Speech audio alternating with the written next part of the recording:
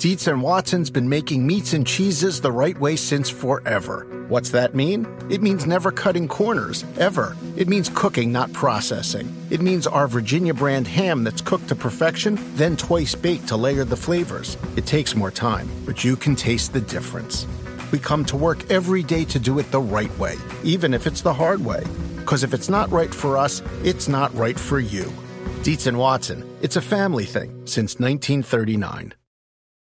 Do you want a beautiful lawn? Enter TruGreen, the easiest way to get a great lawn. Just water and mow, and they'll do the rest. Weed control, fertilization, aeration, and more. TruGreen is the official lawn care treatment provider of the PGA Tour, and they have a verified best price, which guarantees you the lowest price with no compromise on quality. You do you. Let TruGreen do your lawn care. Visit TruGreen.com, TruGreen.com, to get the best lawn at the best price with the best people. Guaranteed.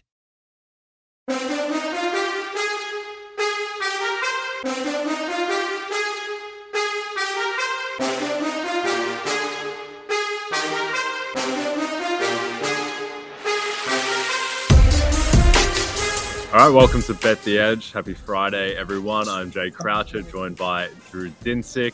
Today we're going to briefly recap Thursday Night Football, and then we're going to welcome in John Daigle to break down some of the slate, and then we're going to give out our best bets. But first, Drew, big takeaways from Eagles 29, Texans 17. I don't have many takeaways from that other than the side and the total were very, very, very tight. And it's just it's a reminder that we're in the type of time of the season where there's not a lot of unknowns. The fact that the game played out basically exactly as expected was, it shouldn't be surprising. Like, we've had 8 weeks of football at this point. We know exactly who the Texans are. They don't have a wide range of outcomes in any given game. We know exactly who the Philadelphia Eagles are. They don't have a wide range of outcomes. They play safe football. They have, efficient drives. They end, every drive that ended in the red zone, they punched in for a touchdown. And I think that's to be expected with now with the Philadelphia Eagles against bad teams. And I guess credit to the Texans for putting up a fight early in this one. I was very, very, very pleased with their deployment of Dameon Pierce. The fact that this was a heavy Pierce game played right into sort of the way I played the prop market in this one. So I was delighted by that. Would have liked maybe one more score at the end of the game to get the second half over home. Otherwise, that was about as ideal an outcome as I can imagine. Total landing on 46 because of the 2-point conversion was kind of funny. There was a little drama there. Almost mattered what number you got if you bet that over. And I always love when that happens. So, entertaining game. But ultimately, the fact that it lands so close to the closing side in total, I think is just instructive of where we are in the season. Yeah, I think macro football-wise, not much to take out of it. Like, there's generally not that much to take out of these type of games when they almost land right on the spread and right on the total. Just by definition, it followed exactly to expectations. But I do think in terms of actionable betting stuff, I do think it has some awards race ripples. Jalen Hurts was fine last night, but it was just another game where is anyone really going to vote for this guy over Josh Allen or Patrick Mahomes for MVP? Does anyone actually think Jalen Hurts is better than these guys? And I think the answer is no. And unless the Eagles go 17-0 or they go 16-1 and the Bills falter a little bit, I just don't think Jalen Hurts is going to get any hardware, even Offensive Player of the Year, which across the market, Jalen Hurts is favorite for that award. I don't understand that at all. Josh Allen is going to finish with more passing yards, more rushing yards, more touchdowns than Jalen Hurts. So how are you giving it to Hurts over Allen? And then it's probably not going to go to a quarterback anyway because the award skews more skill position. At least it has the past 3 years. And then Dameon Pierce, he is the big mover where he's still plus 250 on PointsBet for Offensive Rookie of the Year. Other players are bunching that closer together. I think that's pretty close to pick now against Ken Walker, just because Pierce has such a big lead in yards. And I think Pierce might be better than Ken Walker just because of what he's dealing with. He has so much left to work with on the offense, and I say that as someone who doesn't have any Dameon Pierce equity in the market. I'm all Ken Walker, but a little bit concerned about that. And I wouldn't write off Chris Olave, but how do you price Ken Walker v. Dameon Pierce, just head to head? Who's more likely to win Offensive Rookie of the Year? I'm going to give Walker the nod, and this kind of goes to spirit of people are going to be more willing to give an award to a Seattle Seahawk, considering the Seahawks are very much in the mix for the division and at a worst case, a wild card at this point. Whereas, Pierce is going to continue to get the volume, but he fit well against the defense he was facing, right? That's why he had a big night. And I think there will be plenty of games where you get, he sees the volume, but it's just not produced, there's not a commensurate yardage or touchdown output from him. So Pierce, I would think, is significantly a dog in my mind to Walker. Not like to the tune of, I would say Walker is massive value at plus 175, but talent-wise, I agree with you. There's not a huge disparity. System-wise, system-wise and team wins-wise, Ken Walker has a huge, step above. So I think the market is pretty close to fair. I would make Walker more like plus 150. So 175 is a hair of value by my numbers. The offensive player of the year discussion is more interesting, though, because I completely agree with you that Jalen Hurts is the false favorite. That's the only awards market right now that I think you can absolutely pick apart that is not priced correctly. That is basically it's upside down. Yeah, we'll get more into it as next week unfolds. We'll see what happens over the weekend. But I make Derrick Henry like plus 500 to win that award, and he's plus 3,000 in the market. Yeah. That's a pretty big edge, and I think Tyreek Hill should be the favorite at plus 300, and Tyreek Hill is still plus 700. So I think those are definitely the two to ride. But before we bring in John Daigle, it's a weekend of must-watch events on NBC and Peacock. It all begins with the Horses and Breeders' Cup, Saturday at 3:30 p.m. Eastern, followed by the Clemson Tigers taking on Notre Dame football in South Bend, and capped off with Saturday Night Live. The action continues Sunday with the NASCAR Cup Series Championship at 3 p.m. and wraps up with my Tennessee Titans battling the Kansas City Chiefs on Sunday Night Football, starting at 7 p.m. All of it on NBC and Peacock. All right, let's welcome in John Daigle from 4 for 4 Football. John, how are you? What did you make of last night's blockbuster? Doing well, closer than we thought as the Texans hung around in that first half. On the offensive rookie of the year market, although like Drew, I believe the numbers are fair, I do think the usage is trending at least in Dameon Pierce's favor. These past 2 weeks have been double-digit negative game scripts for the Texans, and Pierce has outtouched Rex Burkhead 45-3 in those contests. So he's become an every down back, which is favorable for him in the awards market. As someone who went 4 for 4 on Dameon Pierce prop slot yesterday, I do have an affinity for Pierce, and that is a fair point. The problem is, would you expect Brandon Cooks back at some point? Will there be, some emphasis to try to develop anything in the passing game, or do you really think the Texans they're fine going 1-15-1 with Pierce getting 25 touches a game? As long as Pierce is still holding off Burkhead on passing downs, there's an opportunity here. Whereas for Walker, he's totaled now just 5 targets with Rashad Penny off the field the past 3 games. The difference is Ken Walker is literally a walking explosive play waiting to happen. He's had 12 carries of 10-plus yards the past 3 games as well. So that could actually induce the market too. So it's interesting right now. We have a lot of good rookie running backs in the league. Yep. Pete Carroll said yesterday that he wants to get Ken Walker more involved in the passing game, but Frank Reich said he wanted to give Jonathan Taylor less carries than week 1 against the Texans, gave him about 70 carries. Frank Reich actually said he would draft Nyheim Hines too, and then actually traded him in week 8. So, yeah. Yeah, exactly. All right, John, let's get stuck into the slate. Let's start off with what I thought could have been a frisky matchup between AFC playoff hopefuls, now looking pretty grim.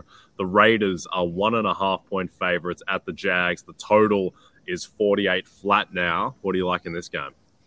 I still like my dumpster diving bets as well, and I throw out Las Vegas's performance last week out the window. This is a team that still ranks 4th in yards per drive and 6th in points per drive in the league. I guess it was just because of their flu that was passed around the locker room.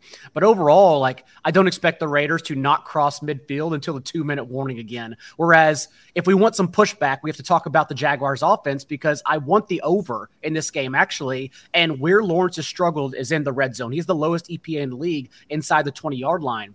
But that's also where the Raiders have allowed the second highest touchdown percent in the league, and they're also permitting the highest passing touchdown rate in the league as well. So I bet we get a lot of success from the Jaguars passing game and a bounce back on offense from Josh Jacobs and everyone involved. So I actually like a lot of points to be had in this one.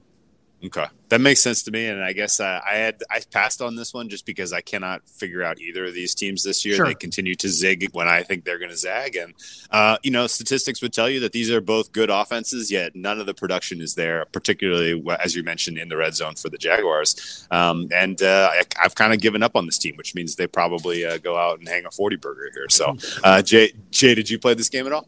I haven't, but John raised a really interesting point around Lawrence in the red zone, which I think is the thing to watch the rest of the season, where it's not statistically proven that quarterbacks they have a specific skill set that makes them worse in the red zone relative to the rest of the field. Right. But it feels like that should be a skill that is a kind of different part of the game. And I would think that maybe that is translatable, but it hasn't been. Historically, there aren't really quarterbacks who are just bad in the red zone and then good everywhere else. But I think that is something to watch with Lawrence. Obviously, it has to do with his personnel as well. But yeah, it's been a nightmare there. They just haven't had a deep element all season. And I've stayed away from this game because I can't figure out either of these teams. But I do like the look on the over.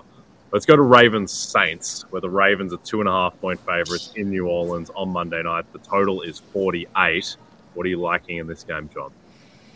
I understand all the injuries the Ravens are dealing with, but last week, in seeing that blip on the radar, in my opinion, from the Raiders offense, you also have to say that's a Saints defense that was creating the league's second lowest pressure rate coming into that game, and then suddenly had a season high 41% pressure rate on Derek Carr. Also, the month prior, going into the Raiders and shutting them out, they were allowing 33 points per game. So even though the Ravens are dealing with loads of injuries on offense, you can say Isaiah Likely, if he starts over Mark Andrews, is the best backup tight end in the league. Demarcus Robinson has been frisky in his history with Patrick Mahomes, offers a deep threat. And then John Harbaugh literally last week just threw his hands in the air and said, okay, if we're dealing with all of this, we'll just give Lamar Jackson the 5th most pass attempts of his entire career. Like, there's nothing wrong with giving Lamar Jackson more touches. And so I actually think it's a sneaky spot for the Ravens to score quite a few points and cover any number under a field goal here on the road.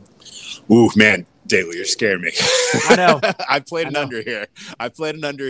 I like under. I don't know why it's trending up. My fair here is 46, so I'm across the key of 47. But mostly I like an under because of I think that the game state. If you're right, if the Ravens get out to a lead, they are excellent at just wiping the clock out in the second half. Like, think about back to the Jets game week 1 or, several other examples. Like, yes, they have allowed some comeback points, but with the investments and the players that they're getting back on defense right now, like, I think they're set up pretty well to punk Andy Dalton if it is Saints in comeback mode. And then the flip side is this could just be a game that's, field goals if the Saints defense is back. And I think there's a realistic likelihood of that. So under for me in this one. But we'll cover this more, I'm sure, next Monday. This is finally another good primetime game. I'm excited for this one, and I guess neither John or I feels like the Saints win this game. But I know, Jay, you think the Saints still have an outside chance to steal the the horrific NFC South, yeah? Yes, and that's more a reflection on the NFC South than any great deep belief in the aptitude of the New Orleans Saints. But I did back some plus 550 at the start of the week on the Saints to win the division. And yeah, look, I don't think the defense it's not your older brother's Saints defense, but it is, I think, trending slightly in the right direction, though Marshall and Lattimore is still not practicing, which is a problem. I wouldn't expect him to be out here. But yeah, John, to your point about the Ravens, I do think as well, like Devin Duvernay is a top 20 wide receiver by PFF grade at the moment. Isaiah Likely is, to your point, the best backup tight end in the league. We'll see if Mark Andrews goes or not, but I do think Lamar Jackson is probably the most wide receiver independent elite quarterback in the league, and he showed that against Tampa despite being down with what he was able to do. So do you think Lamar is still an outside chance at MVP or getting into any of the awards discussions, or is he just too far back in the AFC? The issue is that anytime he stumbles, Josh Allen is still right there, not failing. And I understand on Sunday night, Josh Allen threw a couple picks in the second half, but by that point, the Packers are still running the ball, and it was very clear the Bills had just thrown to the towel because they saw they won the game already. Also, this game's interesting because we think Roquan Smith will have at least limited packages to play on Monday night. And the reason Andy Dalton is starting is because they said, we just need the person who gets Kamara the ball. Like, if you are getting Alvin Kamara the ball, that means you are better than Jameis Winston. Like, Kamara has at least 9 targets in 3 consecutive games now. Roquan Smith is a player in the front 7 that can help limit Kamara's explosiveness. So, I actually lean towards Drew's under as well. Okay, I like it. Let's go to another game with the total floating around that range. Titans-Chiefs. Chiefs are 12.5-point favorites at home. Total's now 45 flat, actually. Expecting probably Malik Willis in this game. First, John, interested in your thoughts on what the difference is towards the line between Malik Willis and Ryan Tannehill, which is probably less pronounced than the actual skill gap because of the presence of Derrick Henry and how much the Titans run the ball. But what are you looking for in this game? Well, at the same time, they can't hide Malik Willis in this game. You still have to match the Chiefs' points per points. The Titans are still allowing the most receiving yards per game to opposing wide receivers. The Chiefs, as we know, will come out throwing and probably do so with ease. You saw against the Texans, Malik Willis only threw 1 time in the second half because they could just hide him. The Texans only had 56 yards of offense going into their final garbage time drive in the fourth quarter, and thus that's why the Titans were just allowed to run the ball. But at the same time, on only 14 dropbacks, Malik Willis took 3 sacks and threw a pick. That's not great, especially against Houston's defense. And now you have Frank Clark and the Chiefs pass rush and Steve Spagnuolo coming at you. So I do have a little bit of bettors PTSD in the Bills not covering a large number, the Eagles not covering a large number last night. But at the same time, it's hard to argue against the line, honestly. Like, I don't think, especially in a primetime game in his first career start in Arrowhead, like this spot is too big for Malik Willis, honestly. Yeah, that's a fair point. There's been pretty sharp move towards the Chiefs and a sharp move towards the under. And I think that is largely the downgrade from the expectation of Tannehill to Willis. I think the opening line was basically maybe like 75-25 that Tannehill would play, and now we're probably looking at 25-75 that he won't. Yeah. And I think that's mostly what you're seeing there. The downgrade for me, from a point standpoint, from a win probability standpoint, I'm docking the Titans about 5% going from Tannehill to Willis here. Tannehill definitely has performed well against the Chiefs in his, and Spagnuolo scheme defenses in his time in the NFL. And Willis is definitely more of an unknown quantity, but he does give you at least a little bit of pop on the ground. I do think the Chiefs are susceptible to being run on, and the rushing attack is going to be largely deterministic here for the Tennessee Titans covering the spread. A little bit of an inflation here, even in the opener, in my opinion, on the Chiefs, just because they're coming off the bye and so many, there's just in general, an easy opportunity to surcharge anyone that wants to bet Andy Reid off the bye in this game. So, I think in general, this is Titans or pass as you sit down and start handicapping this game.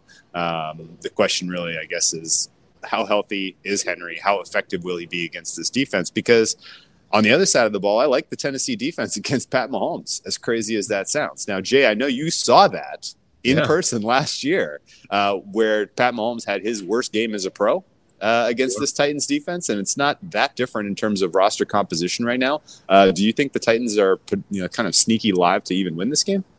Yeah, well, to your point, I went to Nashville as an Australian guy looking to see Patrick Mahomes, and I feel like I still haven't seen Patrick Mahomes. He did absolutely nothing in that game, which I think they lost 27-3, and the Chiefs are 3.5-point favorites. So, I mean, maybe there is something matchup-wise. I mean, the easiest thing to point to there is that the Chiefs annually struggle defending the run, and the Titans have Derrick Henry, and they run the ball religiously.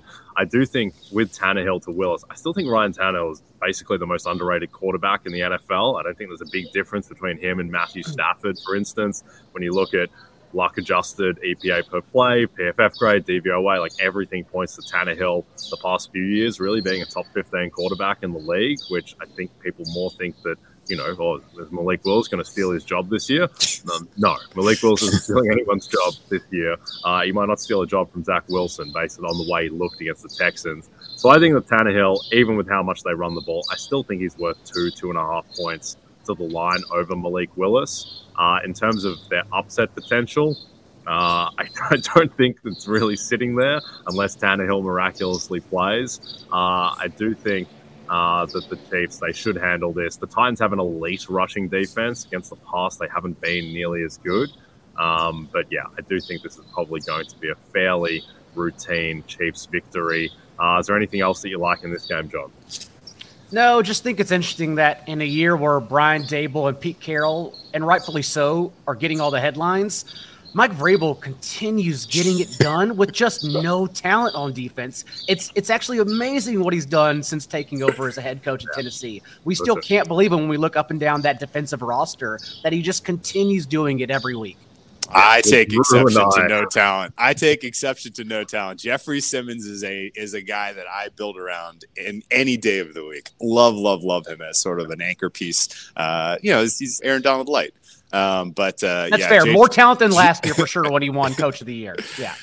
Yes. Well, yeah, I think that Vrabel, Drew and I were talking about this earlier in the week, but Vrabel is 80-1 to win Coach of the Year. Right now, I'd say he's a top 4 deserving candidate on merit. Mm-hmm. Obviously, extremely hard to go back-to-back in an award like that, which is so subjective and narrative-based. But, look, it's not out of the realm that they, particularly if they win this game miraculously, they could be a 2 seed again with having the talent of, they were 2.5-point dogs at home to the Raiders, and they weren't really that banged up at that point either. So I think that relative to perception, Vrabel might exceed expectations more than almost anyone this season, but he's probably not going to win, but at 80-1, I think it's worth a bet.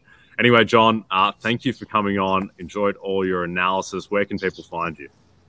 4for4.com, where I talk about more sports betting and redraft fantasy if you're in those streets as well. Ooh.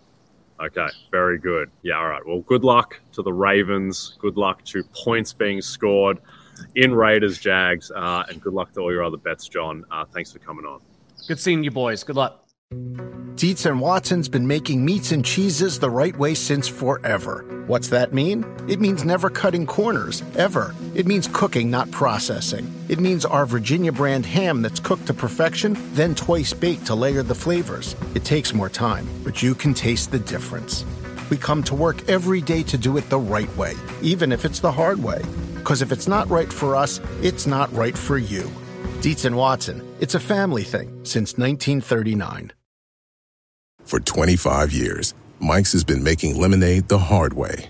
Mike's Hard Lemonade. Hard days deserve a hard lemonade. Mike's is hard, so is prison. Don't drive drunk. Premium all beverage with flavors. All registered trademarks used under license by Mike's Hard Lemonade Company, Chicago, Illinois.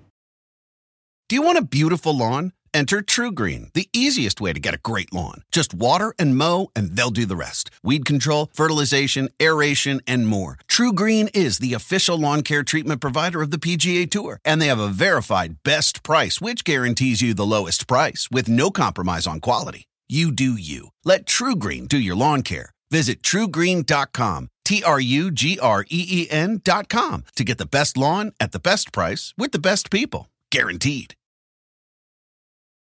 This football season, PointsBet is bringing you a better way to bet live on games, which means before this ad is over, you can place a live same-game parlay, bet on the next drive to be a touchdown, and cash out your live second-half over bet. So whether you are on the move or on the couch, do it live on PointsBet. Download the PointsBet app today and sign up with the code BETTHEEDGE to get a second chance on your first 5 bets up to $100 each. New customers only, must be 21 plus and present in Colorado, Iowa, Illinois, Indiana, Michigan, New Jersey, New York, Pennsylvania, Virginia, West Virginia, Kansas, or Louisiana. Void where prohibited. Louisiana license pending in partnership with Louisiana iGaming LP, DBA Boomtown, New Orleans. Second chance means that if any of your first 5 cash bets, first 5 bet per day for 5 consecutive days on a fixed odds market loses, you will receive free bets in the amount of the losing wager up to $100 each. Additional terms and conditions apply. See the promotions page and terms and conditions section of the PointsBet website for more details. Gambling problem? In Colorado or Kansas, call 1-800-522-4700. In Iowa, call 1-800-BETS-OFF. In Indiana, call 1-800-9-WITH-IT. In Michigan, call 1-800-270-7117. In Virginia, call 1-888-532-3500. And in Louisiana, call 1-877-770-STOP. 1-877-770-7867. If you or someone you know has a gambling problem and wants help in Illinois, New Jersey, West Virginia, or Pennsylvania, call 1-800-GAMBLER for crisis counseling and referral services, or visit www.1800gambler.net. Gambling problem? Call 877-8-HOPE-NEW YORK or text HOPE-NY 467-369 in New York. Okay, let's jump straight into a little predictor segment, Drew. And don't forget, can win $100,000 playing Sunday Night 7 on the NBC Sports Predictor app. And one of the questions you will see is how many rushing yards for King Derrick Henry? I got to go Max here. And I know that this is kind of sticking with sort of the general philosophy, which is, the Titans are going to give him 30 carries in this game. He is going to be the feature focus and, kind of load back with Tannehill unlikely to go. This is Derrick Henry potentially getting into the 150 range as sort of the high upside for me. So give me the maximum amount of yards for Derrick Henry. Yep, I'm with you there. I think a lot of Damian Pierce Thursday Night Football potential with Derrick Henry, where he's game script independent. They're just going to run him anyway. And yeah, just with the volume he's getting, 28 plus carries each of the past 3 weeks, they're not going to let Malik Willis fly from the get-go. So I think that is the right play. Derrick Henry, 125 plus yards. Get it done, King Henry, on the path to Offensive Player of the Year. All right. Let's jump into our favorite bets for the weekend. And Drew, you're looking at Patriots Colts. I do like the Patriots in this spot. It's a weird one.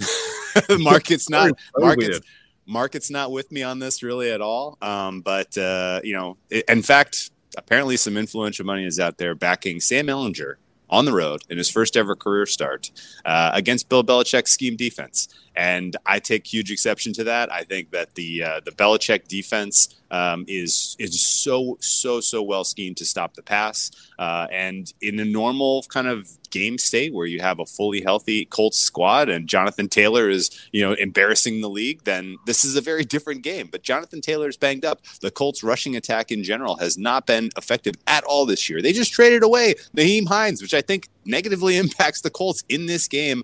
And on top of it all, I don't even really think Frank Reich expects to be back next year. I don't think he wants to start Sam Ehlinger. And so this is now a situation where the Colts go on the road, season is lost, they're trading away key pieces, and they're facing a New England team where public perception and market perception of Mac Jones cannot be lower.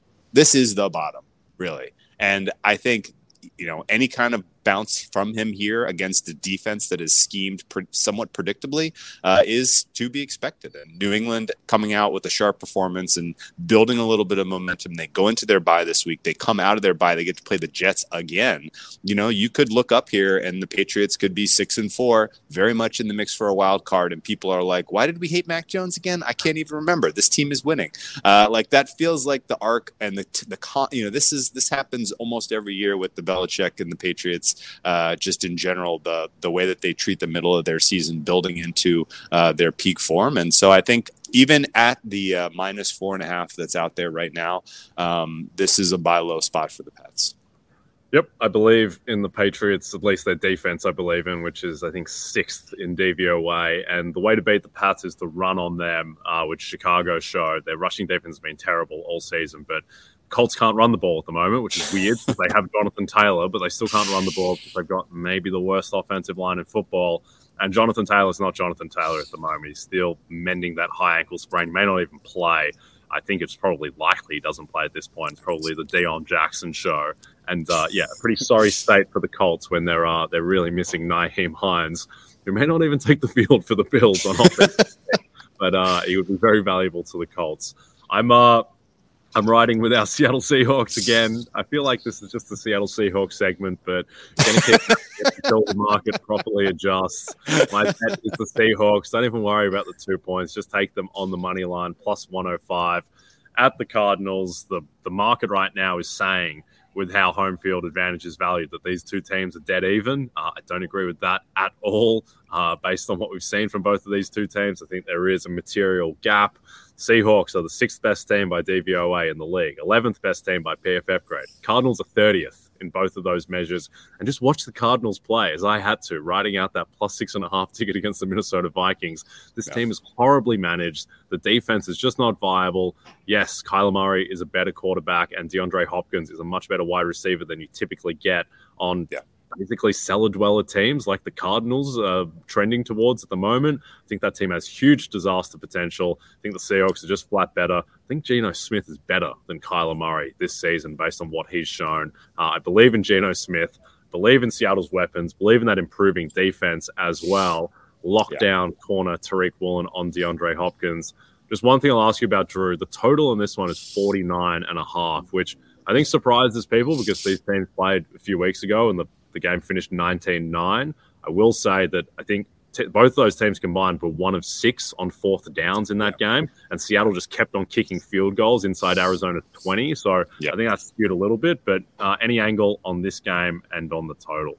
I agree with you 100%. Seattle should be favored here. Played them on the money line this week. Let's go Ball Hawks. And if you're confused about the Cardinals, if this doesn't make sense to you, how can you have a top 10 quarterback and a top 10 wide receiver one and still have a broken offense? The Arizona Cardinals, as currently constituted, are basically the Matt Stafford, Calvin Johnson Lions. That's who this team is. And it's going to be this way for a long time because it's a dysfunctional franchise. You said there's disaster potential with the Arizona Cardinals. I completely agree. In fact, I think the disaster potential could come from inside the building. This literally could be, I got my guaranteed money. I don't need to put my body at risk. In fact, I'd like Cliff Kingsbury gone. So, let's see how bad we can make this thing look. Because, guess what? If push comes to shove and it is, heads are on the chopping block between Keim, Kingsbury, and Kyler Murray, the only K that I think survives is Kyler Murray. And so this is we're heading in a very, very sad place for the team that will be hosting the Super Bowl this year. They will not be there. I can tell you that much.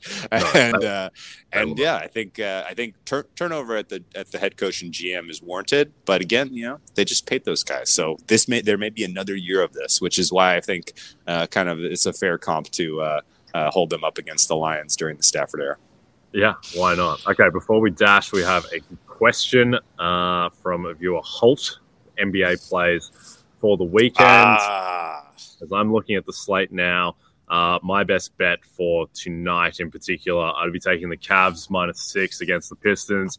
Still don't think the market has adjusted to exactly how good this Cleveland team is. I think they are a potential 1 seed. I wouldn't favor them for the 1 seed or anything, but I think they're right behind Milwaukee and Boston, who they just beat. And I don't think the market is treating them as the top tier team that they are yet. And I'm not concerned about Detroit. What about you, Drew?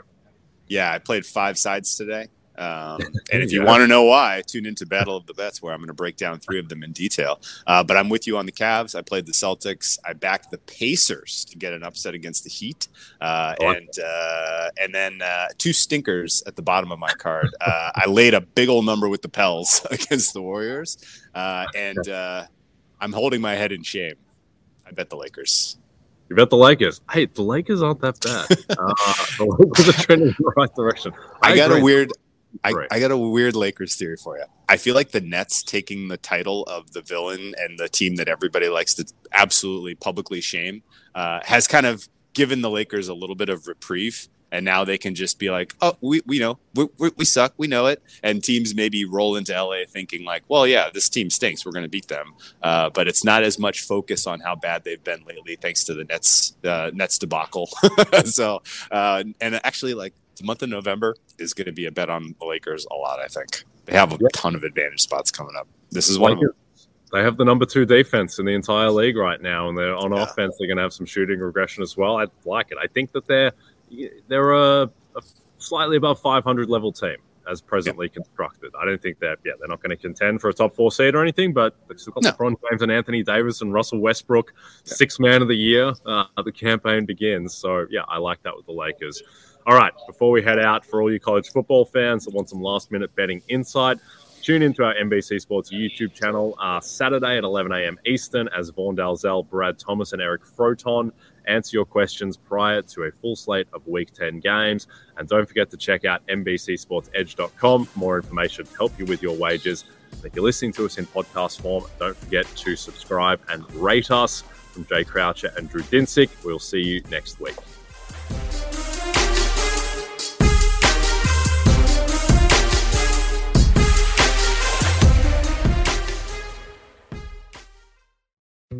Dietz & Watson's been making meats and cheeses the right way since forever. What's that mean? It means never cutting corners, ever. It means cooking, not processing. It means our Virginia brand ham that's cooked to perfection, then twice baked to layer the flavors. It takes more time, but you can taste the difference.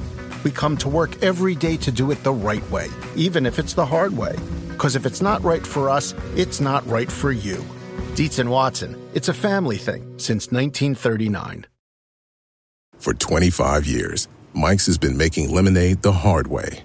Mike's Hard Lemonade. Hard days deserve a hard lemonade. Mike's is hard, so is prison. Don't drive drunk. Premium malt beverage with flavors. All registered trademarks used under license by Mike's Hard Lemonade Company, Chicago, Illinois.